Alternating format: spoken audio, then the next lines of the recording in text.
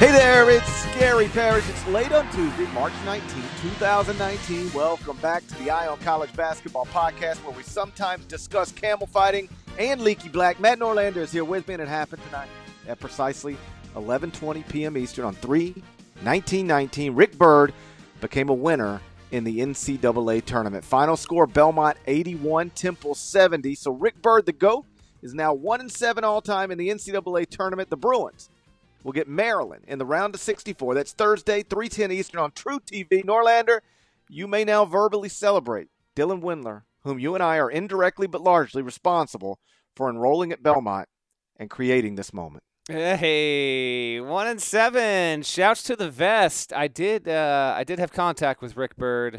Digital. Of course you did. Of course I did. A digital contact. Probably physical contact. No physical contact. We were separated by many states before the game. And he did say, first of all, let me just enjoy my glory here.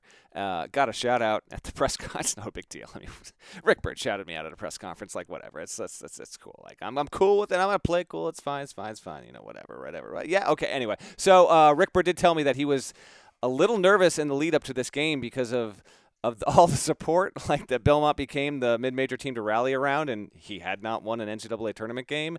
And so a little nervous about just coming out and maybe not even just winning, but just like being competitive. Like the worst thing is you play Temple, you lose by 19, and it's like, what are you guys even doing here? But that didn't happen. Played well. They had Nick Muszynski back. He was not available for the Murray State title game tilt, and probably good for Murray State that he wasn't, because if he had been at full strength, and he was not tonight and he was not then, I think you can make an easy case that Belmont beats Murray State again in the title game, and then we don't get John Morant in the dance. So it looks like everything worked out just fine for both those programs, and obviously the OVC, which has two teams in the NCAA tournament for just the second time ever. Shout out to Middle Tennessee of 1987. But a good win for Belmont.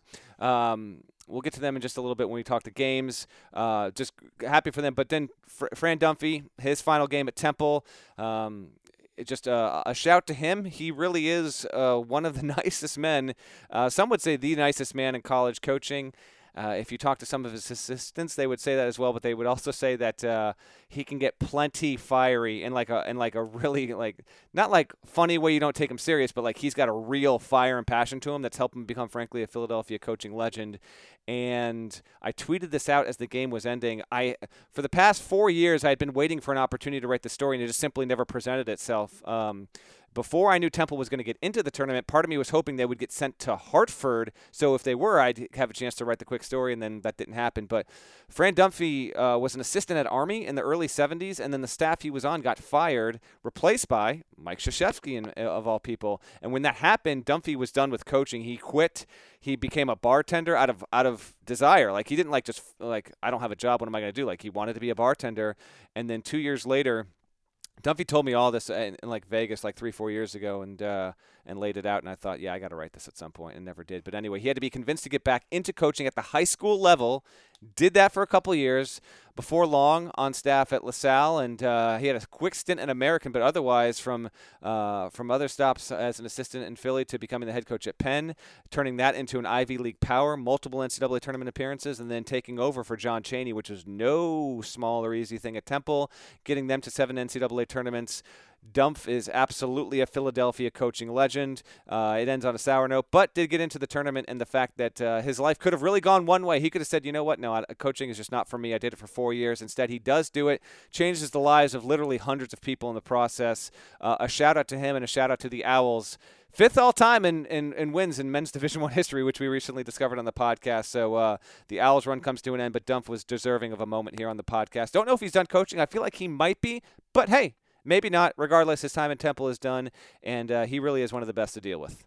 I'm a big fan of Fran Dunphy. I've gotten to know him, obviously, over the years, and I couldn't have a higher opinion of him. He's 70 years old, and when he got into coaching, as an Army assistant and then as a high school coach, and then he was a LaSalle assistant, he did so for the purest of reasons. These days, there's a lot of reasons guys get into college coaching. Some of it is because of the money that you can become a multimillionaire doing this, and it's not just at a few schools now. It's like at a whole bunch of schools you can get super wealthy coaching basketball. Sometimes it's for the fame. You can be famous as a college basketball coach now. When Fran broke into this, those things weren't really on the table. He didn't get into this profession to get rich, although he did, with an annual salary of more than $1.5 million per year. And he didn't get into this to become famous, although on some level he did, because here we are talking about him after he just coached a game in the NCAA tournament on national television. He got into it because he was a basketball coach, because he wanted to coach basketball. And I don't want to say those guys are a dying breed, but there's fewer of them today that are breaking into the sport. These days, the way you break into the sport is if you've got connections to players. If you are a grassroots guy or a high school guy with connections, or you're just a player getter. Guys who are just basketball coaches, there's fewer and fewer of them getting into college basketball. And I don't know that that's a great thing for college basketball, but Fran was an example of that. He got into this for no other reason than, he liked building teams, developing players, and coaching the sport. And the sport really is a little less without him. It is, and he will be replaced by Aaron McKee. That move was announced last year, so he takes over there, and we'll see what Temple can become in the years to come. But definitely shouts to him, and I think it would not surprise me, by the way, if in the next 3 to 4 days or whatever, I don't know if this stuff will be caught on the news highlight shows and whatever, but for reporters who are at the post-game press conferences, I would be surprised if we did not hear multiple coaches at least mention Fran Dunphy in passing, just as, whether after a win or a loss, and just share a story or give a shout to him, because he is extremely respected. There are a number of coaches who are obviously extremely respected, but this game in particular was a matchup of two of the most likable coaches and obviously elder statesmen. Rick Byrd did remind me that Fran is older than he is, in a joking manner, and he is correct in that. But absolutely. Did Rick thank you for the Eye on College Basketball podcast bringing him his best player? He did not. He did not. We haven't gotten to that part. Let's just see if Dylan Windler can do some damage against the Maryland Terrapins first, and if that winds up being the case, I think we might need to listen. We don't do coaching interviews on this podcast because, frankly, we understand that unless you're a fan of a certain school and that coach, most people aren't going to be interested. But you know what? I might not give a damn if it's Rick Byrd. If Rick Byrd gets to the Sweet 16, well, you know what? Maybe we do a podcast eventually one day. It's you, it's me, it's Rick Byrd, and it's Devin Downey. I think that's podcast magic right there. If we could make that work, I'd be down to do that for sure. All right, so what we're gonna do on this episode, I think, is pick every NCAA tournament game that's going to be played on Thursday and Friday that is already set. Obviously, Duke is still waiting on an opponent. Buffalo is still waiting on an opponent, but we're going to go through all the other round of 64 games, and we're going to do that momentarily, starting with Minnesota Louisville. But first, check this out. Are you looking for a new basketball shoe? If so, this is Gary Parrish here to tell you that the New Balance 2-Way V4 features the groundbreaking use of fuel cell technology with fresh foam, creating the ultimate combination of rebound and cushioning. Every step feels explosive and dynamic, and the upper construction features a lightweight textile that's supportive and breathable. So whether you're hitting the clutch shot or locking down the opposition, the 2-Way V4 gives you the tools to play at a high level. Learn more and purchase the 2-Way at newbalance.com. Robert Half research indicates 9 out of 10 hiring managers are having difficulty hiring. If you have open roles, chances are you're feeling this too. That's why you need Robert Half. Our specialized recruiting professionals engage with our proprietary AI to connect businesses of all sizes with highly skilled talent in finance and accounting, technology, marketing and creative, legal, and administrative and customer support. At Robert Half, we know talent. Visit roberthalf.com today. So before we dive back in and start picking the games, just special shouts to those of you who have subscribed to the CBS Sports Eye on College Basketball podcast via Apple Podcasts. That is the best way to get the latest episodes sent straight to your phone ASAP. And it's also the best way to keep widening our audience, which has really grown over the past year and a lot recently. Basically, every episode becomes the number one college sports episode. very, very quickly on iTunes. That's always cool to see. So if you subscribed, thank you, thank you, thank you. If you haven't subscribed yet, please go do that when you have a few seconds. It really only takes a few seconds, and we'd obviously appreciate a nice rating, 5 stars, and positive comments. Call us smart, funny, entertaining, enlightening. Call us Al. Call us handsome. 5 stars and a couple of nice sentences. Something like the following review that Nick wrote for us. Here's what Nick wrote just yesterday. Have you been looking for a quality college basketball podcast? Your search stops here. Hands down, not only is this podcast high in quality, but also entertainment value. There's nothing like catching up on the latest headlines and the origin of camel fighting at the same time. Thank you for making the commute to and from work enjoyable and educating. This is the first season that I have followed the college basketball landscape so closely, and I have this podcast to thank. I am more confident than ever filling out my bracket. Shouts to Wofford. So that's from Nick on iTunes. That's pretty good. Like, that's exactly what we're looking for, right, Norlander? I love it. Thank you, Nick, and thank to everyone that's taken the time to respond. And just a quick note on podcasting in general. We're now on Spotify. We're on Stitcher. I don't know how many different services have podcasting and all that stuff. I just use Apple Podcasts, and that's where you can rate and review, and we appreciate that. But if those other services have ratings and reviews, do it, please, on there. We are not opposed to that whatsoever. But we got on Spotify about a month ago. I know I tweeted that out. I don't know if we've said it on the podcast. So if you're the kind of person that listens to literally every other podcast on Spotify and have been loyal to us on a different service and you would prefer us on Spotify, well, here's your heads up. We are, in fact, available there as well. So what we're going to do now is pick each of the round of 64 games that are already set, both straight up and against the spread. And so we'll turn it into a competition. Would you like to have a friendly competition with me? Let's it can be friendly. Do you have anything in mind outside of I want to have a not friendly competition with you. Okay. Let's not bet at dinner, because that's lame. So what do you want to do here? Bet our lives. Okay. Well, that's too extreme for a first round matchup. So I can't go that far. I got a 6-month-old. Loser has to die. Okay. Oh, God, it just got so dark in a hurry. How about if I win, I open the podcast and I talk like you when I do it? If you win, you get to live. Okay. But if you lose, you die. Hey, everybody, it's Matt Norlander. Welcome to the Axel. Or I could. How about if I win, I get to act like you doing a live read for a sponsor. Do not blow out people's ears right now.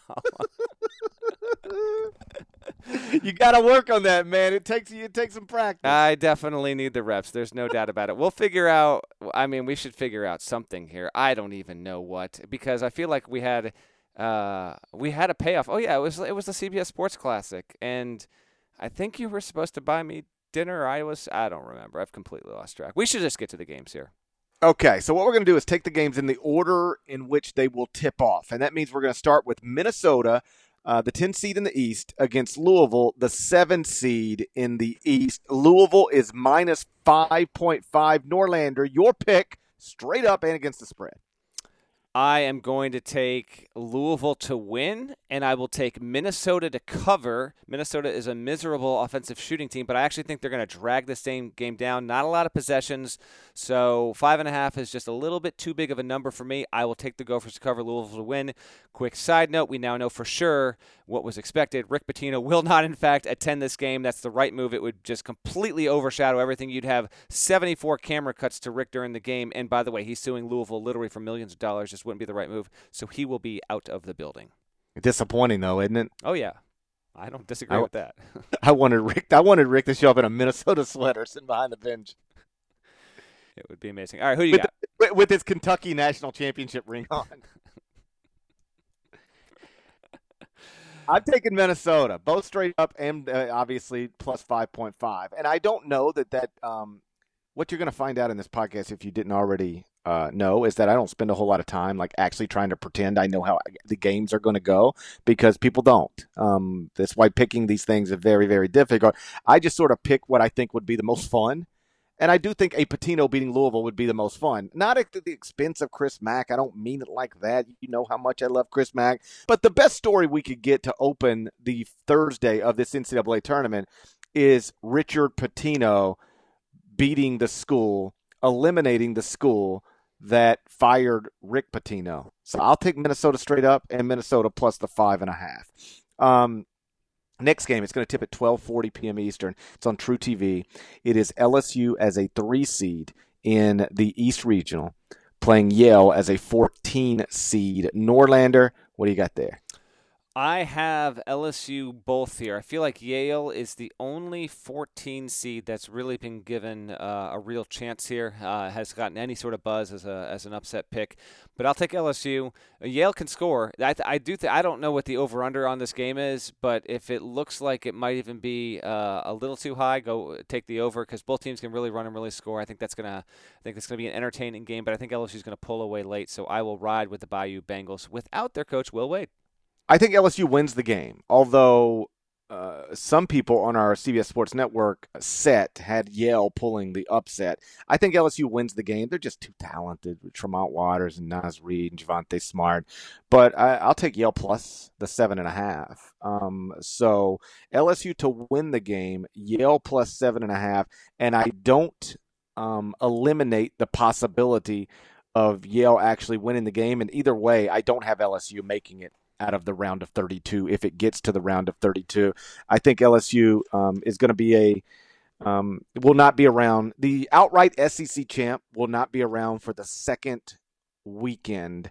I think even if they get past Yale, they're going to lose to either Maryland or Belmont, whichever team they play. I just think the loss of Will Wade it's a real issue. It's a real thing. They're not the same team without him. And, keep in mind without him right now, they are 1-1 with the lone win over Vanderbilt and a loss to a 15-loss Florida team. And maybe that's what they would be with Will Wade as well. But I think that matters. I think not having Will Wade matters. I'm going to take Yale plus the 7.5 and LSU not to get to the second weekend, even if LSU does win that first game. 1:30 p.m. Eastern on Thursday. It's on TNT. Auburn is the 5 seed in the Midwest, playing New Mexico State as the 12 seed, and Auburn is minus 5.5. This New Mexico State team, coached by Chris Jans, is 30-4 on the season. I've got a piece up at CBSSports.com right now. If you have the CBS Sports app on your phone, you can bring it up there. You can read all of our stuff there. And it is a thing I do every single year. It's just stats, nuggets, trends to keep an eye on as we head into the NCAA tournament. If you're the kind of person that loves listening to this podcast and wants to stuff your brain with a bunch of numbers and think it might have an impact on your bracket, please go read it. I think you'll enjoy it. What I have in there amongst 80 things is the fact that New Mexico State, it is a tournament staple practically. It's not in the tournament every year, although it feels like it. And yet, NMSUGP, 12 straight times it's been in the tournament, it's lost. It has the longest ongoing losing streak. I think it ends. I am taking New Mexico State straight up. Okay, then. I'm going to take them straight up. And before I lob it right back onto you here, I don't know how much this will or won't truly impact things, but Auburn just got done Sunday. We talked to Bruce Pearl on CBS Sports HQ, and he was amped, but his voice was gone. This is a 11:30 local tip. Auburn's got to play early in that first window there. New Mexico State has a more of a day's rest and doesn't have to travel as far. Who knows if it makes a difference? Great rebounding team, by the way, New Mexico State. If Auburn doesn't make its threes, that's why I think it's got a real shot. I will take the Aggies. I'm going to go Auburn both to win the game. No, I'm going to have Auburn winning the game, but I do have New Mexico State plus the 5.5. Chris Jans is really good, man. Really good. I mean, obviously what he did at Bowling Green was, I want to get the record exactly right. But he was great there. He was at Bowling Green, goes there in year one and goes 21-12. Really does a nice job. And then gets fired. You can Google it if you want to. Goes back to Wichita State where he previously was an assistant coach. And then gets the New Mexico State job. 28-6, WAC regular season title last season, wins the conference tournament, goes to the NCAA tournament, and now here he is again, 30-4, 15-1 in the league, another first place finish in the WAC regular season.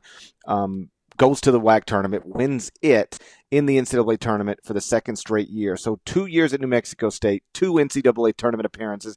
I give them a chance to win this game, but I'm going to take Auburn to win it. New Mexico State plus a 5.5. The next game that's going to tip on Thursday, 2 o'clock Eastern. It's on TBS.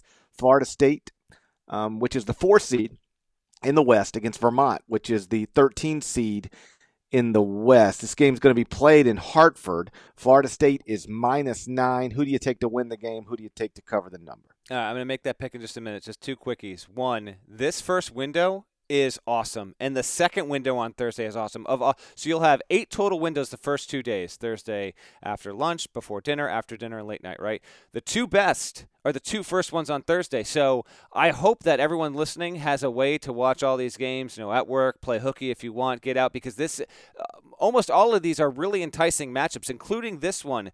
Vermont, by the way, gets to play locally, so not only will it have a lot of fans driving down from Vermont to Hartford, I'll be there and I'll be in the building. I think you'll have a lot of people that live in Connecticut. Like I know 10 people that live in Connecticut that aren't fans of anyone that's going to be playing at this.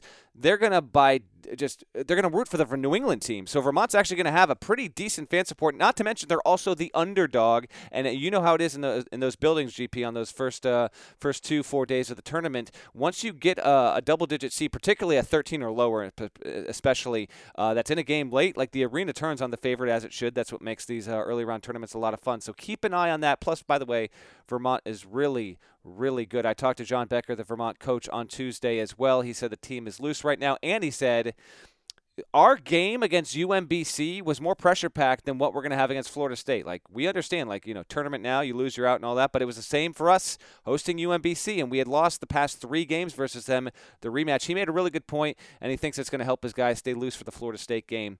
I will have Florida State to win.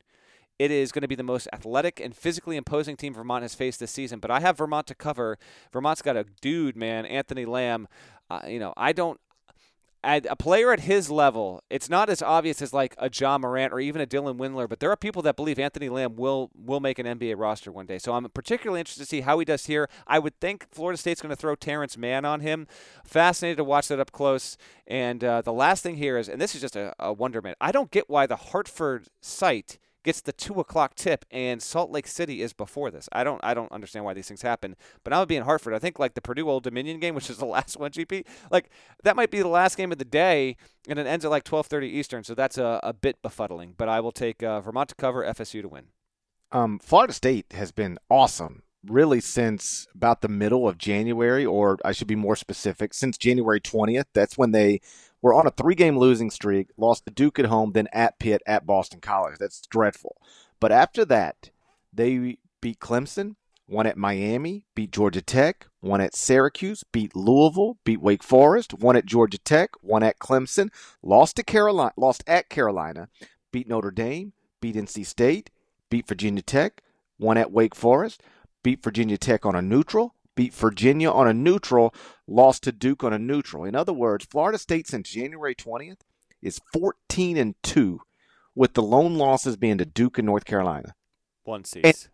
And they get both 1 seeds. And they get no buzz whatsoever because they're not a traditional blue blood or any kind of blue blood in a league that does have traditional blue bloods. They do not have, an obvious lottery pick. They do not have an obvious All-American candidate or anybody who posts incredible individual numbers that force people to pay attention. They're just a rock-solid basketball team, or at least they have been for like the past 2 months. And so I've got them winning this game, but I do have Vermont covering the +9. I don't think if Florida State loses this game, it will be a loss unlike anything they've had in 2 months. They have handled teams like this consistently for 2 solid months. Now, this is the NCAA tournament. Doesn't mean that they can't get caught, but I'll take Florida State to win the game, even if I'm going to take Vermont plus the 9. The next game to tip off on Thursday, 2:45 p.m. Eastern. It's going to be on CBS. It's America's most watched network of stars, America's most awarded network. It is 15th seeded Bradley in the East Regional against 2nd seeded Michigan State in the East. Michigan State is -18.5. This is going to be in Des Moines at Wells Fargo Arena. Norlander, what do you got there? I'm not going to spend a lot of time on this. I got Michigan State winning, obviously, and I have them covering. I think they will easily. Bradley has a miserable offense. They've done a great program turnaround, but I don't think that they're going to keep this close whatsoever. And I know Michigan State might not even be at full strength with Nick Ward still on his way to 100% and Kyle Ahrens and the situation we saw with him. So, yeah, I take Sparty, and I think this will be the only snoozer game of the 8 in the first 2 windows on Thursday afternoon. This is going to be bad for the Bradley brand. Yeah, it will not be ideal for the Bradley brand. You are correct. The Bradley brand. For people who didn't read that story, like Bradley banned one of its longtime beat writers because they didn't think he supported the Bradley brand. And as our friend Dan Wolkin pointed out on Twitter, like, Bradley, you don't have a brand. What are you talking about? This is now the Bradley brand. What are you talking about, the Bradley brand? Bradley Cooper's got a brand. Yeah, Bradley Cooper's got a brand. You don't have a brand. Nope. Like, if I say Bradley, literally nobody thinks of you. How about that? When I say your name, nobody even thinks of you. They think of Bradley Cooper. Like, if I say Duke, people think of Duke because Duke's a brand. When I say Bradley, if I say Bradley Cooper's playing this weekend, they're like, oh, really? Is he going to do the songs from that movie? It's the same way Drake doesn't have a brand. When you say Drake, I know. Drake and Bradley have no brands but whatsoever. Drake knows that. So credit to Drake. I'm not going to bring Drake into it like this. Yeah, Drake ain't out there trying to ban people because they won't support the brand. If I said, hey, you going to see Drake this weekend? Nobody on the planet would think I was talking about a basketball game. They'd be like, yeah, I'm going to see Drake. Are you kidding me? Her Travis Scott might be there. All right. If I said, hey, are you going to see Bradley this weekend? You'd be like, Bradley Cooper's playing? Is Lady Gaga going to be there? I'd be like, no, Bradley basketball. Dude, you're disrespecting the Bradley brand. And it's so hilarious. Like, they want to ban somebody for not supporting the Bradley brand, and it ends up being a public relations nightmare that they have to apologize for. Like, I'll never understand why PR people, SIDs, and yes, basketball coaches don't understand that trying to pull stunts like that, it just ain't going to work for you anymore. Social media will get you to flip that thing around inside of 48 hours. So what is the point of even trying it? You nailed it. Michigan State going to be bad for the Bradley brand on Thursday, 2:45 Eastern on CBS. And that's the other thing. Like, they don't even get to get their brains beat out on True TV. It has to happen on CBS, America's Most Watched Network. Not ideal. The network of stars. Hey, we're getting to this next game. Here's another thing. Why are you making Belmont play the second game on Tuesday night? Then it's got to turn around and play in the afternoon window. They can't even get the after dinner tip? I don't get that. I'm confused, GP. You got any answers for me? Of course I have an answer for you. It's disrespectful. It's disrespectful to Belmont. It's disrespectful to Rick Byrd. It's disrespectful to Dylan Windler. It's disrespectful to Dylan Windler's uncle's brother, David, who emails me sometimes. Yeah.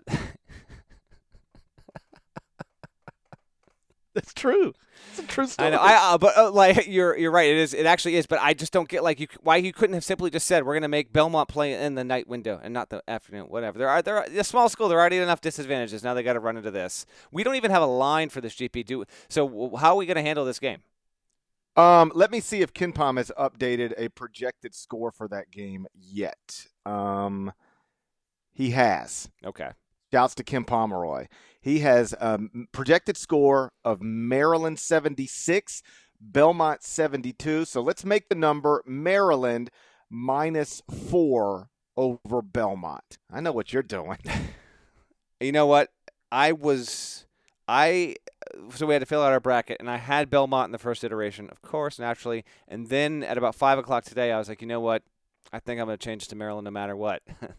And then I fell back into that Rick Byrd spell, as one often does. I'm going to stick with Belmont straight up. Obviously, that means they cover. And, yes, whenever the line does come out, Maryland is a lock to be a favorite. It's just a matter of if it's as little as 2 or maybe as many as 5.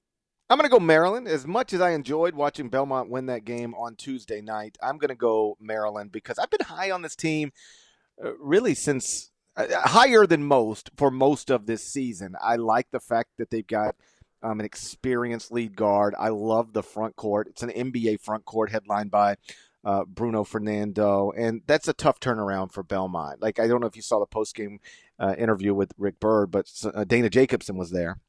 And she asked him, what do you know about Maryland? And he said, I'm just gonna, I'm go back to the hotel and start downloading some games and I'll dive in. But they got to do that in addition to, travel to Jacksonville. And as you pointed out, they've got to play an afternoon game. I do think that that's something seems so easily solvable. To just say, if you play on Tuesday night, we're not going to make you play again until Thursday night. And if you play on Wednesday night, we're not going to make you play again until Friday night. And I know it's only buying a few hours, but those few hours matter. And so I think quick turnaround, plus Maryland's talented, and I think Maryland's just better. I'll feel comfortable laying the 4 points. I'll take Maryland to win and Maryland -4. The next game to tip off on Thursday, it's 4 p.m. Eastern. Kansas, 4th seed in the Midwest against Northeastern, 13th seed in the Midwest. This game's on TNT. Kansas -6.5. Where are you leaning here? I'd like to side with hashtag CAA Luka, but I can't do that, GP. I will take Kansas -6.5. In fact, the closer we get to this game, the more I think that Kansas is going to win this in a rout. I'd love to be wrong because I love hashtag CAA Luka to go off there. We are, of course, talking about Vasha Pushika, but Northeastern doesn't have a win against any team in the field. It's one of a number of teams that's true of, but I will ride KU. Man. Cannot believe you bet against my Serbian prince. I'm taking it. You're taking CAA Luka. CAA Luka. Northeastern plus the 6.5. Northeastern. I got them winning the game. They're only 6.5 point underdogs. It's not crazy. They shoot. I've said this before, but understand what I'm telling you. They shoot 46% of their field goal attempts from beyond the arc. They make 39% of them. If you tell me they're going to take 50% of their field goal attempts from beyond the arc and make 46% of them, that's a Northeastern victory. That's a recipe for CAA Luka to go wild on the Kansas Jayhawks. He had 7 3-pointers last time I saw him play. What if he does that again to the Jayhawks? There ain't no LaGerald Vick out there to slow him down. I'm interested in this game. I think it has the potential. Maybe I'm way off, but I feel like this is just going to be one of those afternoon late tips. You look up and Kansas is up by 23 with 7 minutes to go. You're like, okay, I don't need to bother with this. Kansas is not going to be up by 23 with 7 minutes to go. Vasha Pushita is going to be the star of the NCAA tournament on Thursday afternoon. Okay, fair enough. What's next? The star of sports on Thursday. If you want to talk about the star of Thursday afternoon, the next game is actually where this applies. 4:30 p.m. Eastern. It's a TBS game. It is in the West region. 5th-seeded Marquette, 12th-seeded Murray State.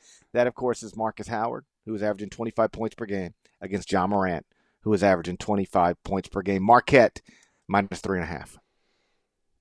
Murray State, straight up, they're super trendy to the point where I'm convinced they're not going to win now, but I'm going to ride with them still. I am thrilled that I think, Parrish, and if you disagree, feel free to lob out your candidate, but to me, this is the most enticing game of the first round. I get to see it in person in Hartford. 4:30 tip, which also means it's the last tip, I believe, of that window. And so this is going to be the game that extends into the dinner hour before you get prepped for the night stuff there. So if this game winds up being close late, the entire country will be watching this because all the other games prior will have finished and the ones that are coming later will not have started yet. Is CAA Luka playing in this game? No. Then it's not the most enticing game. Okay. I don't think but it is listeners would great. agree, but go ahead. We talked to Marcus Howard. We had Marcus Howard on CBS Sports Network yesterday, and we talked to him about, playing John Morant, and he went right into it's not John Morant against Marcus Howard, it's Murray State against Marquette. But clearly he's motivated by the opponent. I mean, he is how many times has Marcus Howard this year spent how much time has he spent playing against somebody who's, with all due respect, probably better than him, certainly a better NBA prospect than him. So you've got to be motivated and fired up for that. And he acknowledged that he's excited about the matchup and looking forward to it. Marquette stumbled into this NCAA tournament, man. They lost 4 games to close the regular season, went from being in great shape to win their first outright Big East title ever to not even winning a share of the Big East title. And then they beat St. John's in the Big East tournament, but then lose to Seton Hall. So this Marquette team is 1-5 in its past 6 games. I'm with you. I know everybody on the planet's picking Murray State, but it's not just because people want to see Ja Morant go off and stick around. It's because Marquette hasn't been playing well. I'm going to take I'll take Murray State plus the 3.5 as well. I got Murray State winning. I got Murray State covering that 3.5 points. The next game to tip off, and now we're into the night games, 6:50 p.m. Eastern. It's on TNT. It's in the West Regional. It's 7-seeded Nevada, 10-seeded Florida. Also being played in Des Moines, Iowa at the Wells Fargo Arena. Nevada is -1.5. There are 2 7-10 games. This is the first of the 2 where there are so many people on one side of it that I now talk myself into thinking that it's going to go the opposite way. This is one of them. I know there are people out there that have picked Florida, but I have not encountered these species yet. And the fact that everyone is still on Nevada, which it's 29-4, like it's good, but it's weird to say that a 29-4 team has not matched its potential, and that is the case with the Wolfpack. And yet I'm ignoring all of that. I'm riding the Wolfpack to win and to cover. Florida defensively will try and muck up this game. I just think I think Nevada has the size and athleticism to deal with that. So I'm going to ride with the Wolfpack. Are you on that must bust too? Yeah, I can't pick against Nevada here. Nevada is 29-4, and I agree with you. Like they probably did not maximize their potential in the regular season, and some of that is because they lost their point guard in the preseason. Some of it is I think they got bored. I remember Billy Donovan talking about after they won a national championship, and I know this is apples and oranges, but they won that national championship, then everybody came back, and they understood the season for them didn't really start till the NCAA tournament. Like, they came back to win another national title, and you couldn't do that in November. You couldn't do that in December, January, February, March. And if you go back and look at that season, Florida took some weird losses that season, but when the lights came on and it was tournament time, they flipped it and won another national championship. On an obviously lesser level, I feel like it's kind of the same thing with Nevada. They went to the Sweet 16 last season. Everybody comes back, and they can't do what it is they came back to do until the NCAA tournament starts. They can't. They're so much better than basically everybody in their league, the lone exception being Utah State, that I think they just got bored at times. And they still only lost 4 times. Like, the team last season that everybody fell in love with lost way more in the regular season than this Nevada team lost in the regular season. I'm not going to pick them to lose to a Florida team that's already lost 15 times. I will say Kenny White, who is one of our gambling experts at Sportsline, he was on the show, HQ show, with me earlier today. I think it was around noon, and he is picking Florida. But I just can't bring myself to pick a Nevada team that I've liked all season to lose to a Florida team that's lost 15 times. Jordan Caroline's health could maybe change my mind, but as of this moment, he is expected to play, and so I'm going to assume that he's going to play. All right, good deal. I think that he will play as well. Next up, GP, is a game that has suddenly a little bit of intrigue to it. Yeah, it does. It's 7:10 p.m. Eastern. It's on CBS. That's America's most watched network of stars. Kentucky and Abilene Christian. This is a game in the Midwest region. Kentucky's the 2. Abilene Christian is the 15. UK is -22.5. But P.J. Washington is in a walking boot. And while I think Kentucky can get past Abilene Christian, no issue with or without P.J. Washington, you don't want to have something less than 100% P.J. Washington in that second round game that could be against your Wofford Terriers.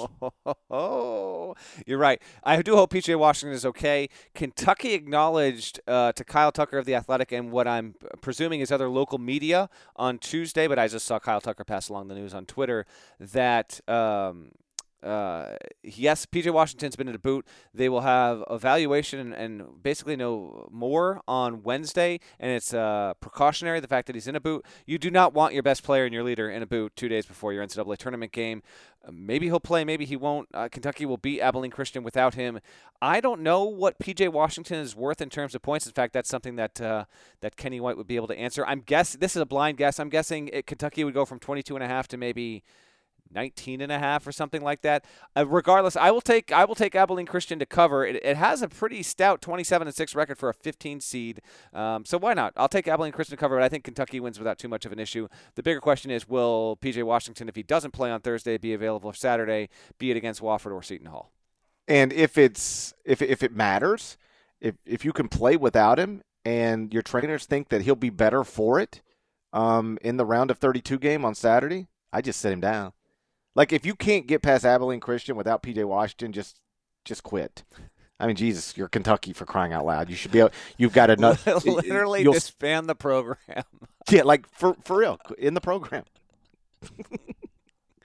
If you can't beat Abilene Christian without P.J. Washington, just close up. Abilene Christian's been a D1 program for like 5 years. I'm not even exaggerating. It's like 4, 5, 6 years. They're barely eligible to even be in this thing. So you might have a point. Yeah, like if you can't, in fact, those are the stakes, as far as I'm concerned. If you cannot beat Abilene Christian without P.J. Washington, it's time to shut. It's time to just be done with the program. Breaking news from Parrish: Kentucky actually playing for its very existence and legitimacy as a men's Division I program on Thursday. Somebody alert John Calipari. Kentucky is playing for its existence. If you've had if you lose, you've had a good run. It was a hell of a run. Really good basketball program for a long time. But that's it. You're not allowed to keep playing. All right, next game is also going to be quite the mismatch there. We do have I think we have a line, right? Well, hold on. I got Abilene Christian plus the 22. Oh, okay. Kentucky should win. Okay. Should win easily. The next game it's a 7:20 p.m. Eastern tip. I got a line in an email here, JP. I don't. Do you not have that line? I think I got a line. What are you talking? What game are you looking at? Are we not talking Gonzaga Fairleigh Dickinson? Are you forgetting about St. Mary's Villanova? You know what? I am. What do the reigning national champions have to do to get your attention? Almost as badly botched as a trivia time. Okay. I've got the reigning national champions against a team that just beat Gonzaga, and you're just like just speeding right past. I just disbanded this game. You don't. No, you must not have understood what I was saying. If Kentucky loses to Abilene Christian, it has to shut its program down. That doesn't mean that that St. Mary's and Villanova don't even get to play. I'm aware. I was just riffing on a theme there. What's the line in Nova St. Mary's? It is this game's 7:20 p.m. Eastern. It's on TBS. It is in the South Regional. It's Villanova St. Mary's. Villanova's the 6. St. Mary's is the 11. Villanova minus 4.5. Your reigning national champions minus 4.5. So let me break this down real quick. By the way, that means you said 7:20, right? 7:20 p.m. Eastern. The FSU Vermont game is a 2:00 tip. If things go well at 4:30, you're going to have Marquette, Murray State. Hope that neither of those games go to overtime. End that game ideally at 6:30. You got to empty the arena. The same people don't get to sit for the nightcap as the afternoon one. You got to get anywhere from 13 to 16,000 people out as others are waiting to get in. I don't even know how they're going to do that. The XL Center, by the way, so just keep an eye on that. That might get interesting especially if one of those games goes to OT. So that's a 7:20 tip turnaround. I'm going to take Nova to win this and to cover. St. Mary's has the longest trip of any team in the NCAA tournament, flying out from Moraga, going all the way over to Bradley International Airport in Windsor Locks, Connecticut, before hopping on the bus to their hotel in Hartford. Villanova, by the way, this is a nugget. I can't really trivia time GP on it because I spoiled the answer because it is Villanova. Villanova is 7-0 in neutral court games this season. That is the best record of any team on a neutral court in the NCAA tournament field. And wouldn't you know it, that's what the NCAA tournament is played on, nothing but neutrals. Although Nova, obviously given location, will have a nice home court advantage because they will have the largest fan contingent in the XL Center. Also 0-1 against Penn. Also true, yes. Yeah, we've talked about this before. Like, Villanova this season has lost to Furman, lost to Penn, lost to St. John's, lost to Georgetown, lost to Xavier, lost to Seton Hall. If they've lost a lot of games against teams that are either comparable to St. Mary's or worse than St. Mary's. And so I'm taking St. Mary's in the upset. I've got them to obviously cover the 4.5, but I've got them to win the game outright as well. If I'm wrong, I'm wrong. But in an attempt to try to pick up sets somewhere, I thought St. Mary's against a fundamentally flawed Villanova team is a decent place to go. Now to your game, 7:27 p.m. Eastern. It's on True TV. It's in the West region. It's top seeded Gonzaga against number 16, the 16 seed, Fairleigh Dickinson, which advanced to this game by winning its first 4 game on Tuesday night. This is going to happen in Salt Lake City. The KenPom projected number is Gonzaga minus 25, so we'll just call it that, Gonzaga minus 25. I got Gonzaga minus 26.5 in my email box from one of our editors, so I don't know if that's a legitimate line that's already in or whatever, so I'm just letting you know on that. I'm taking Gonzaga, whether it's 25 or 26.5. It's probably regrettable. That's a big number, but I'm going to ride with that. And just a side note, the last time Gonzaga played in Salt Lake City in the first round, I was in the building. That's when they got that scare, GP. Do you remember that? They played Southern, 1-16 last time they were there. Now they won, but Southern made it really interesting until about 90 seconds remained in the game, and then Gonzaga 2 days later got upset by Wichita State en route to Wichita State making the Final Four. But I'll ride with the Zags here to win big by 30+. That's the number 1 offense in college hoops. I'm with you. Gonzaga, you remember, until it lost to St. Mary's, was basically beating everybody by 30. So I'm going to assume that they can get Fairleigh Dickinson by 30 as well. I'll take Gonzaga to win and Gonzaga to cover the big number, whether it's 25, 26, 27. I don't care. I'll lay the points. 9:20 p.m. Eastern on Thursday. TNT West Regional in Des Moines. The 2 seed is Michigan playing the 15 seed Montana. Yeah, in Des Moines. How about this? You know what? This is a weird rematch from last year. I don't quite get why these teams had to be matched up against each other. I think we nitpicked on that on the podcast, but if we didn't, I definitely thought about it way too much in the ensuing 12 hours. I'm almost over it, but I think it's just annoying and redundant that we have the same matchup 2 years in a row. Last year it was Michigan 3 versus 14 Montana. Now it's a 2-15. I got Michigan winning. I do have Montana covering. That's a really good team out of the Big Sky, and I think they will benefit from having played Michigan last season. I understand both rosters aren't the same, but give me the Wolverines to win, but Montana just squeaking in just under that 15.5 line. Yeah, I've got Michigan to win the game and Michigan to cover, but Michigan did not. Michigan is a 2 seed, and that means that you've had a great year. But they went 1, 2, 3, 4, 5, 6 and 1, 2, 3, 6 and 4 in the last 10 games. Michigan did, with losses to Penn State, and then 3 losses to Michigan State, including a home loss and a neutral court loss. So, listen, John Beilein's terrific, and the team is still worthy of the seed that it got, or at least in the conversation. I think I would have had them. I think I had them a 3 seed, and they were actually a 2. I think I had Houston. I don't remember. Maybe I had Michigan at 3. I don't know. They're in the neighborhood. Whatever. The point is, they've got a nice body of work, but haven't been playing their best basketball as they entered this NCAA tournament. So I do have them winning this game, but if Montana were able to keep it close for some reason, that wouldn't shock me, even if I am going to lay the 15.5 points. The next game we get to, it's your Wofford Terriers, 9:40 p.m. Eastern. It's on CBS. It's America's most watched network of stars. First off, Seton Hall Wofford. You surprised this gets CBS treatment? I'm not surprised because I think Wofford it gained enough headlines, and there will be an intriguing aspect to this. Role reversal, a little psychology here. How will Wofford handle being the favorite and the higher-seeded team? It's riding a 20-game win streak, so not terribly surprised, and frankly refreshing. You already know where I'm going. Wofford to win, Wofford to cover. I think Seton Hall has a chance to win the game, like real chance. If they win, they win. It is what it is. The ride was tremendous for the Terriers and Mike Young and Fletcher McGee, but I do think that Wofford will win and will show itself well. And we'll go 10 deep, by the way. Well, if you haven't seen Wofford play yet this season, they're the best three-point shooting team in the tournament, and they run guys out there in deployments, and their second unit is almost as good as their first. So you'll see a lot of different players on the floor here, and I think that eventually is a winning strategy against Seton Hall, which isn't nearly as deep. I'll take Wofford as well. It's a better story. Like, Seton Hall winning is big for Seton Hall fans. I don't think anybody else on the planet cares.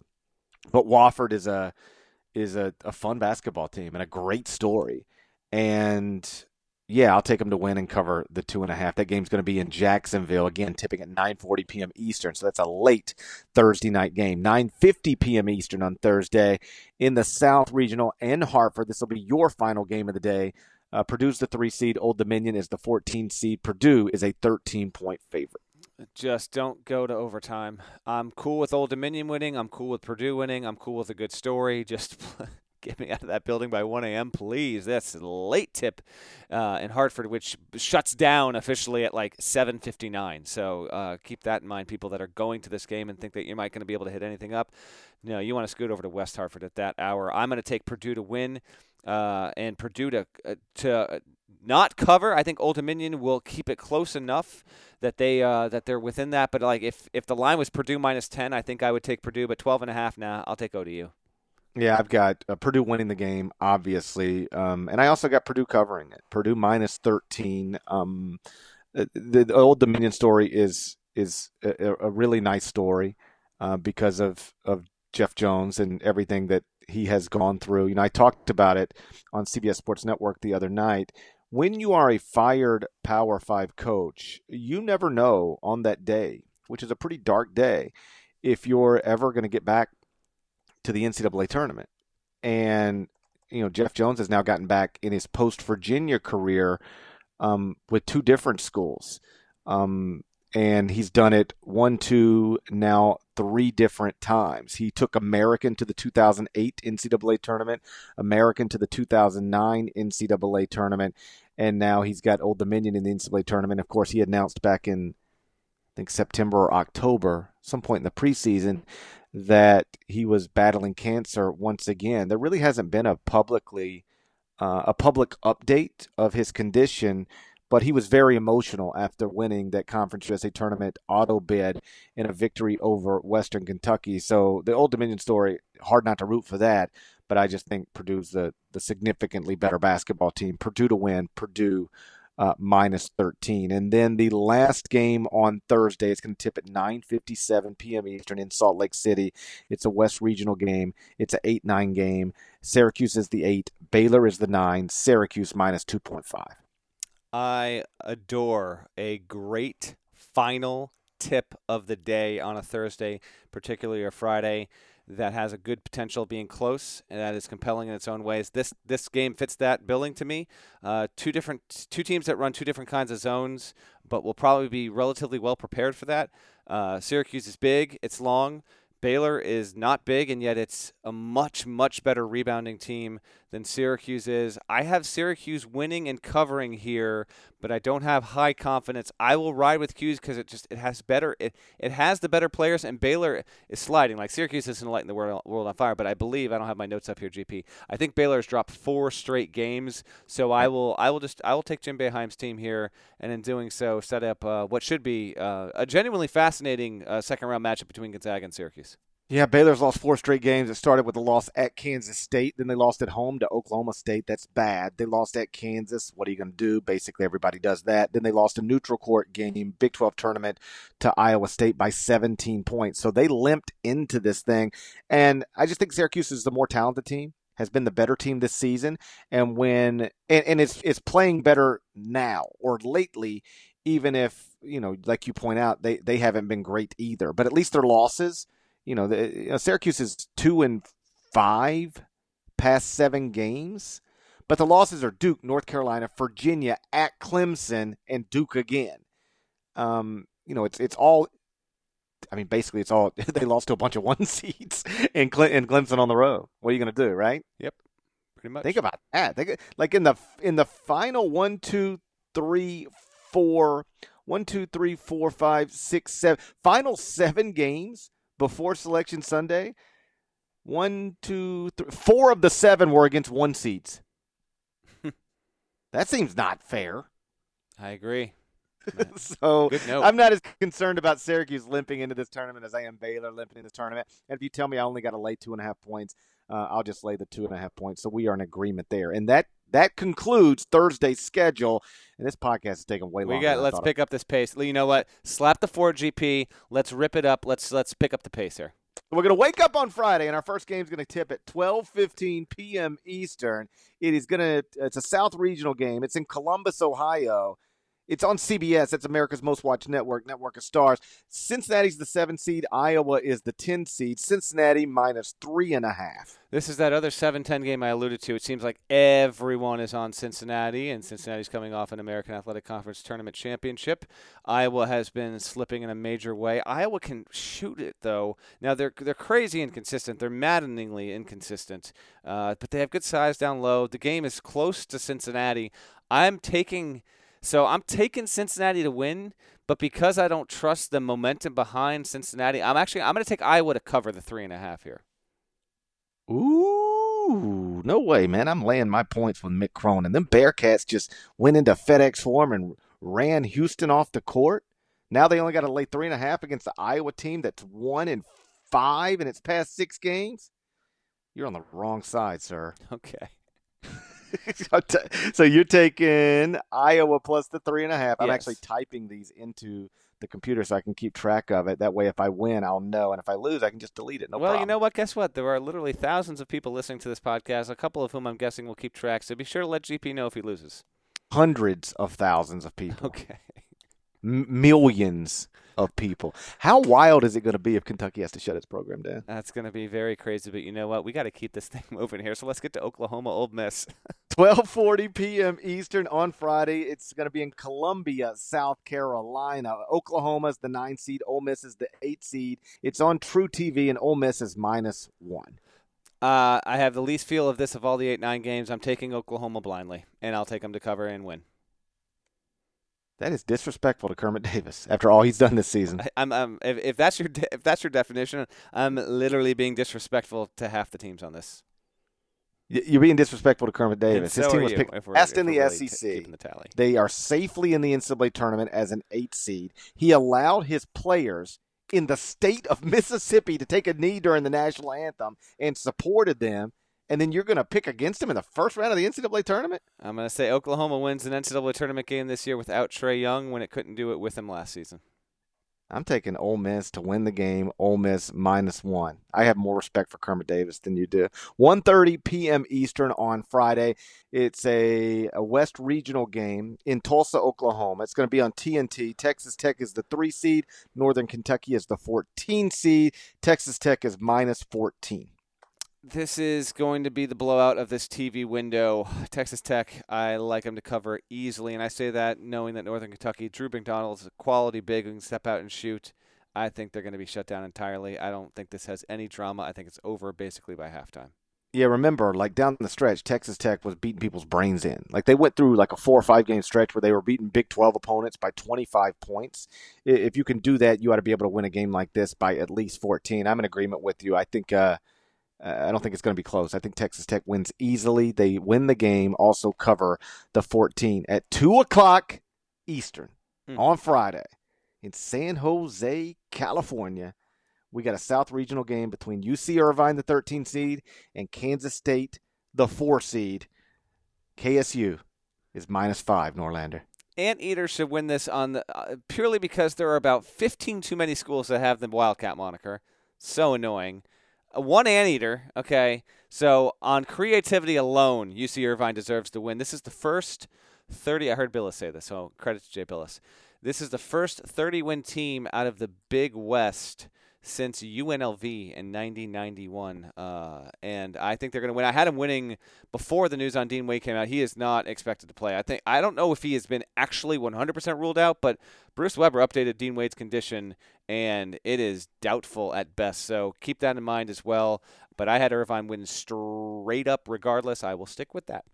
You and I are on the same page. I've got Irvine winning the game straight up, so I've obviously got him covering the +5.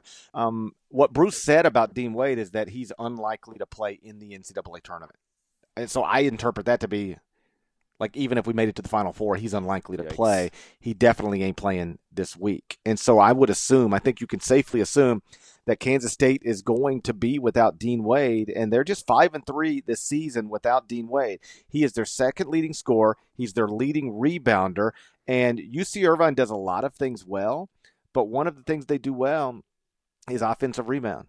They have an offensive rebounding percentage of 33.6 that ranks 31st in the country. So you take a good offensive rebounding team, put them against a team that's going to be missing its best rebounder and one of its best players, a team in this Irvine team that's got 30 wins, 16 in a row, has got the number one 2-point field goal percentage defense in the country.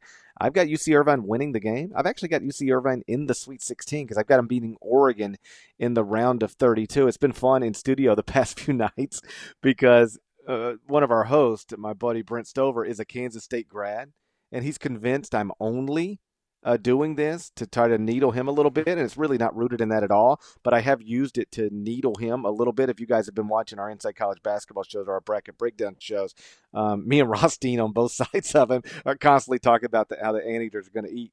The Anteaters are going to eat. Nothing you can do, Stove. The Anteaters are going to eat, and I think the Anteaters, UC Irvine, beats Kansas State on a Friday. Yes, I'm taking the 5 points, but I don't think they're going to need them. I think they're going to win and advance in the NCAA tournament, and that'll just be how the thing goes sometimes. Kansas State last year, not supposed to go very far, ends up in the Elite Eight. Kansas State this season as a 4 seed, I've got them being eliminated in the round of 64. After that, 2:45 p.m. Eastern. It's on CBS. This game is in Columbus, Ohio. It's a South Regional game. Tennessee is the 2 seed. Colgate is the 15 seed. Tennessee minus 17.5. The most ruthless tweet of Selection Sunday was by David Gardner, my friend who writes for Bleacher Report and covers college basketball. Did you see what he tweeted? Yes, I did. I'll let you tell the audience. Tennessee versus toothpaste, historically a tough matchup. That is brutal. Brutal but funny, perhaps over the top and unnecessary and too stereotypical, but good God. Colgate versus Tennessee. I'm going to take Tennessee to cover here and cover easily. I think that Tennessee is going to respond well from Auburn and that beatdown there. I think that they're going to come out pissed off and win big time. Yeah, when Tennessee got off to that great start this season, that really was terrific up until they got run off the court at Rupp Arena. Now, they ended up going 2-1 against Kentucky, but the first meeting did not go well. In that stretch between the start of the season and that first Kentucky game, they were beating teams like this by 20, 25, 30 points. So I'm going to lay the 17.5. I think they'll be refocused after getting embarrassed a little bit by Auburn. I think they were just worn out like that, so emotionally and maybe physically, but emotionally spent after that back and forth war with Kentucky that they just weren't ready to go on Sunday, but they'll be ready to go by Friday. Tennessee, with a lot of Tennessee fans in Columbus, I'll lay the 17.5 points with the Vols, just like you. Next game, 3:10 p.m. Eastern on Friday. It is in the South Regional. It's in Columbia, South Carolina. Virginia is the 1 seed. Gardner-Webb is the 16 seed. And I'm somewhat joking about Kentucky having to shut its program down if it can't beat Abilene Christian without P.J. Washington.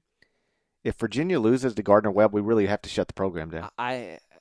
Parrish, if that actually happened,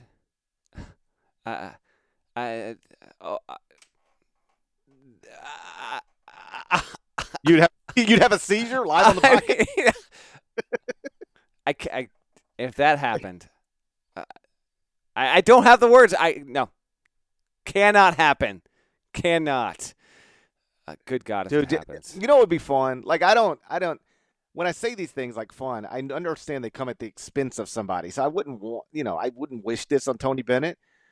But like Gardner-Webb up 7 at halftime would be amazing. Completely capturing the nation's attention. Like, but I got Virginia winning by 30. So I got them covering, winning easily. But if we are in that situation, again, like my brain is refusing to work on me trying to picture the reaction, the memes, forget about it. Like melt down the internet, disband the program completely. But I don't see that happening. I got them romping. I've got them rolling as well. Like I said on the last podcast, I believe like this is one of those where I think they're going to be up like 22-6. That I think they're going to take control early and maybe win by 25, 30, maybe even 35. No number 1 seed heading into a 1-16 matchup could have ever been more focused than this Virginia team is going to be, because they are literally the only people on the planet who have ever experienced what they experienced last season. And it's largely the same guys. Like, nobody else on the planet knows what it's like, knows how it feels to actually be a 1 seed that loses to a 16 seed. And so I do think historically you could maybe, take those games lightly because nobody had ever lost one. But when somebody has lost one and it's you, I just don't know how they don't come out just completely on fire in this game. And yeah, like if they jump up to 24-6, something like that, wouldn't surprise me at all. I'll take Virginia to win the game and Virginia to cover the number. The next game is 4 p.m. Eastern. It's Buffalo against a to-be-determined opponent. It's either St. John's or Arizona State. So we don't know who's playing yet. We'll just stay away from that. But I think I'm going to pick Buffalo to beat whichever team it plays. I don't care what the number is. I'm taking Buffalo. I think Buffalo's better than the 6th seed. Awesome team. They move it really good. They get up and down the floor. They play well. Now, I understand if it's Arizona State, Bob Hurley's going to know what he's going up against because he's going to have recruited some of those players, a couple of them still, and knows a lot of what Nate Oates runs, but I'm still taking Buffalo no matter the number. I would take Buffalo as well. Whatever the number is, I'm going to lay the points with Buffalo. 4:30 p.m. Eastern on Friday. It's a South Regional game on TBS in San Jose. Wisconsin's the 5 seed. Oregon is the 12 seed, and yet Wisconsin at this moment is only a 1.5-point favorite. Okay, so this line has been ping-ponging because Wisconsin opened, and I definitely did HQ, which I hope everyone's been watching. We still got plenty more HQ. Be sure to check that out. Log your brackets on CBSSports.com. Bracket games on the CBS Sports app. You get our insights there as well, and it's super easy to use. I really do highly endorse that. But I saw Oregon was favored when I did HQ, I think Monday, so maybe it's bounced back to Wisconsin. That's pretty interesting. I have Wisconsin winning. I have Wisconsin covering. I'm not on the Oregon hype train at all. I think Badgers win. It will be low scoring. I don't think they win this or cover this easily. I think it might be a 3 or 4 point spread, but regardless, give me Bucky. Oregon is on a 1, 2, 3, 4, 5, 6, 7, 8-game winning streak that includes 2 wins over the Pac-12 champion Washington. You're not a believer in them? Not against Wisconsin. I'm not a believer in them against Wisconsin. They're playing well. They're playing hot. But, no, not here. This is not a 12/5 that I think happens. I've got Oregon winning the game, so I've got Oregon plus 1.5. But I don't feel strongly about it. But if you're going to take a 12-5, that seems like the most obvious one to jump on, depending on how you feel about Murray State Marquette. 6:50 p.m. Eastern on Friday. Got a game in the Midwest Regional. Utah State is the 8. Washington is the 9. This is in Columbus, Ohio. And Utah State from the Mountain West Conference, 3-point favorite over the Pac-12 champs. Let's just stop there for a second. How wild is it that the Mountain West, a Mountain West team is a 3-point favorite over the outright Pac-12 champion? That probably doesn't happen too often. Great point, GP. And not only that, but seeded higher. I mean, those things can go hand in hand. I think Utah State is the best 8 seed out there, and I think Washington is the best 9 seed out there. So while I have a lot of intrigue in Syracuse Baylor, I'm actually most looking forward to this game. I think that Utah State will win. I think it will cover. Matisse Thybulle of Washington is the best player on the floor. Sam Merrill is no slouch. I mean, he was Mountain West Player of the Year, and he's a good player. But I think Washington has the best player. But I will still ride with Utah State to win. I think this has highly entertaining potential, and I'm taking them to cover. When these picks go up on CBSSports.com as well, I'll have Utah State to cover. But this is among my lowest. If we have 32 games we're getting to here, this would be in the 28 to 32 range in terms of confidence level of my cover pick. Yeah, I think it's basically a coin flip situation, and that's why I'm going to take the points. This game, to me, these are 2 very comparable teams. So I'll just take Washington plus 3. Hell, I'll just take Washington to win the game. Get Mike Hopkins, get his first NCAA tournament win as a head coach. So, yeah, Washington plus the 3. Washington to win the game. The next game on the schedule, 7:10 p.m. Eastern. It's Duke against either NC Central or North Dakota State. We don't know yet because those 2 teams play on Wednesday night. So obviously we're picking Duke to win. Mm-hmm. Who cares about the number? We'll just take that over here and go straight to a 7:20 p.m. Eastern game in the Midwest Regional. It's on TBS. It's in Tulsa, Oklahoma. Houston's the 3 seed. Georgia State is the 14 seed. Hey, how about a shout-out to Kyle Boone, by the way, because he will be at the Tulsa game, so he will be there covering for us as well, so he'll be on hand for this in addition to all the other games that are in Tulsa. Whereas my Washington-Utah State falls in the bottom 4 or 5 of least confidence. Houston covering 12.5 here, I would rank in my top 5 in confidence. I think they're going to come out and completely dominate this game. I think the number is not too big. I think they win by 16 or 17 points. Houston to win and cover with some ease. Yeah, that's what I've got, especially after the way they performed in that American Athletic Conference tournament title game against Cincinnati. Like, Houston had been one of the toughest and stingiest teams in America. Like, every time you talked to Kelvin or heard Kelvin talk about his team, he'd talk about toughness, he'd talk about fight, and they weren't the toughest team on the court this past weekend, and I bet you they had really good practices leading into this thing. I think they handled Georgia State pretty easily. I've got them covering the number as well. Houston wins, Houston covers. 7:27 p.m. Eastern on Friday in San Jose, California. It's an East Regional game. Mississippi State's the 5 seed. Liberty is the 12 seed. And it does feel like, even though Mississippi State's a 6.5-point favorite, a lot of people are leaning toward Liberty here. Yeah, this is the one game where when we filed our bracket, I had Liberty. I'm flipped. I'm going Mississippi State. I've switched my pick there. So I'll have Mississippi State to win, Liberty to cover. I will still take the number there. This is GP. This feels like you're right in that Liberty's got some momentum, but maybe it's because Mississippi State. I mentioned this on the previous podcast. Like, they're just relatively anonymous. Like, this is just a 5-12 that has no buzz around it whatsoever. So watch this wind up being the best one. We'll wait and see. Just as a note, by the way, 3 of the 4 12s come from traditional mid-major leagues, so just keep an eye on that. I don't know if that's going to be a good thing or a bad thing, but between New Mexico State, Murray State, and now Liberty, only Oregon is a 12 from a power conference. So I will take Ben Howland. Got the team in the tournament for the first time in 10 years, and I guess this means, GP, I'm not trying to give you work. Don't look it up, but the last time Howland won a tournament game would have been like, what, 2013, 14? It would have last year at UCLA, which would have been 2013. Yeah, okay. No, he didn't win a game that year. That's when Jordan Adams broke his foot. You're right. 2012? And they lost to Minnesota, so it would be, 2012 didn't go to the NCAA tournament. Whoa, boy. Let me look this. Then it's got to be 2011, right? 2011 beat Michigan State in the first round, lost to Florida. There we go. In the second round. So the last time Ben Howland won an NCAA tournament game, this would have been a hell of a trivia time. It was March 17th, 2011. Officially more than 8 years removed. We agree he's going to get it? I think so. Mississippi State, you got it pegged exactly right. They're just an anonymous basketball team. Because when people talked about the SEC this year, it was all Kentucky, Tennessee. Then it became LSU for a little while. I guess recently it was Auburn. Mississippi State was never a part of those conversations. But this is also true. Mississippi State didn't spend a single day this season ranked outside of the top 30 at KenPom. Not one. They dropped out of the AP poll. But they were in the top 30 at KenPom every day of this season, and they got to as high as 19th at one point. So they were between 19 and 30. No, but it's even better than that. 29. They were between 19 and 29 at KenPom all season. Like, they never jumped in the top 10, but they never fell out of the top 30.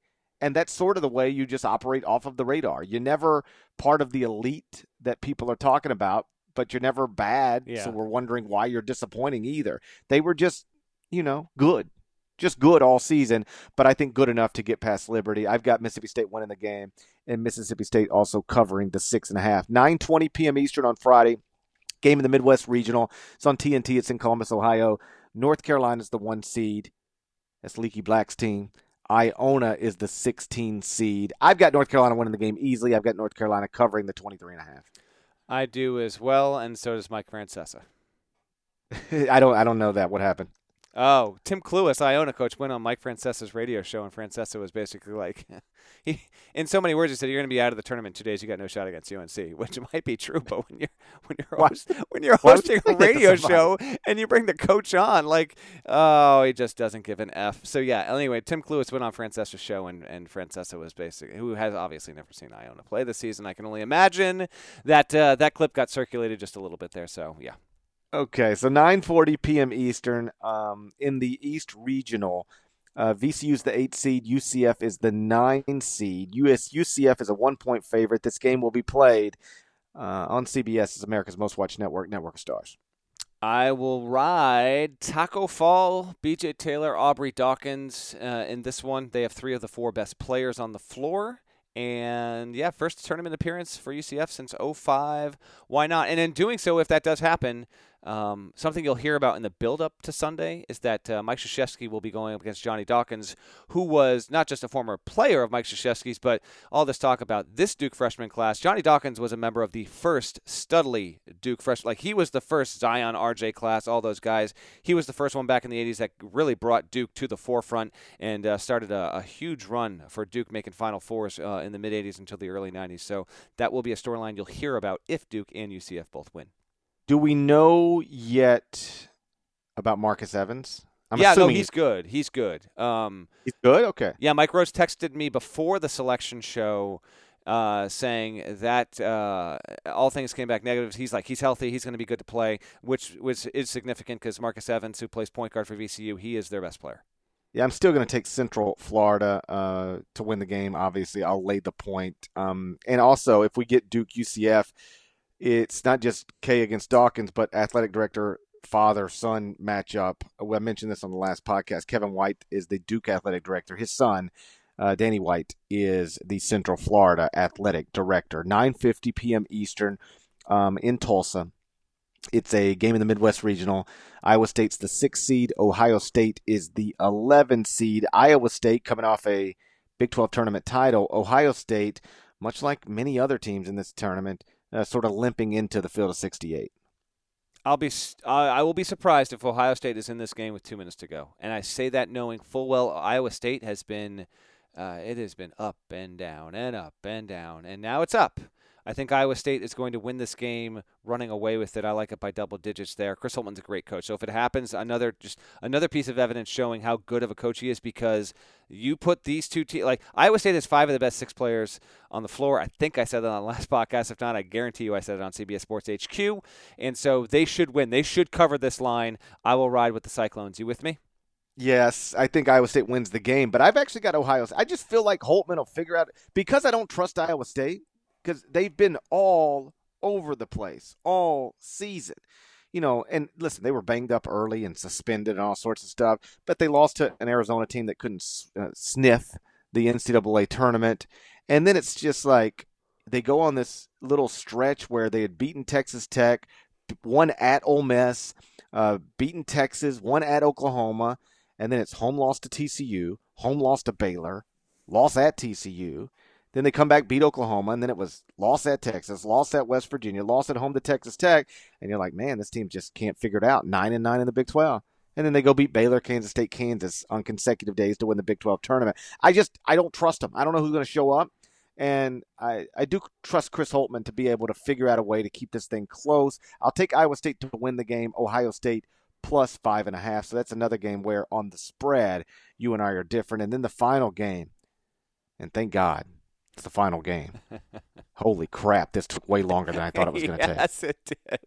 Why did this take so long? Because we spent time discussing Kentucky having to end its program if it loses to Abilene Christian. And we had to get the Bird Love Fest in at the top. Had to do it.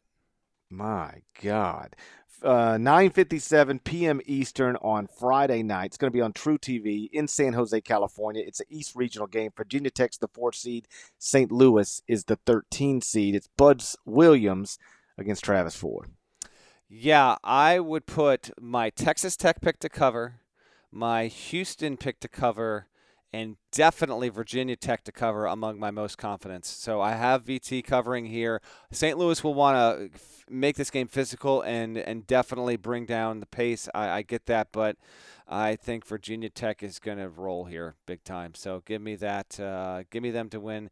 And I know that this has taken a long time, but I guarantee you that our listeners who are just aching for some more podcast goodness as they wait for Thursday and what's the tournament starting in earnest. So you guys are welcome. We gave you about 35 more minutes than we really thought we were going to. You're supposed to say thank you for listening, not tell listeners that they're welcome. You are no. For this is longer than our Selection Sunday podcast. You are absolutely welcome. We were thinking this is going to be like 35 minutes. We're doubling that. You're welcome. I always end the podcast by telling people how appreciative I am, and you're telling people how appreciative they should be of us. For this one, and we have cruised past 1 a.m.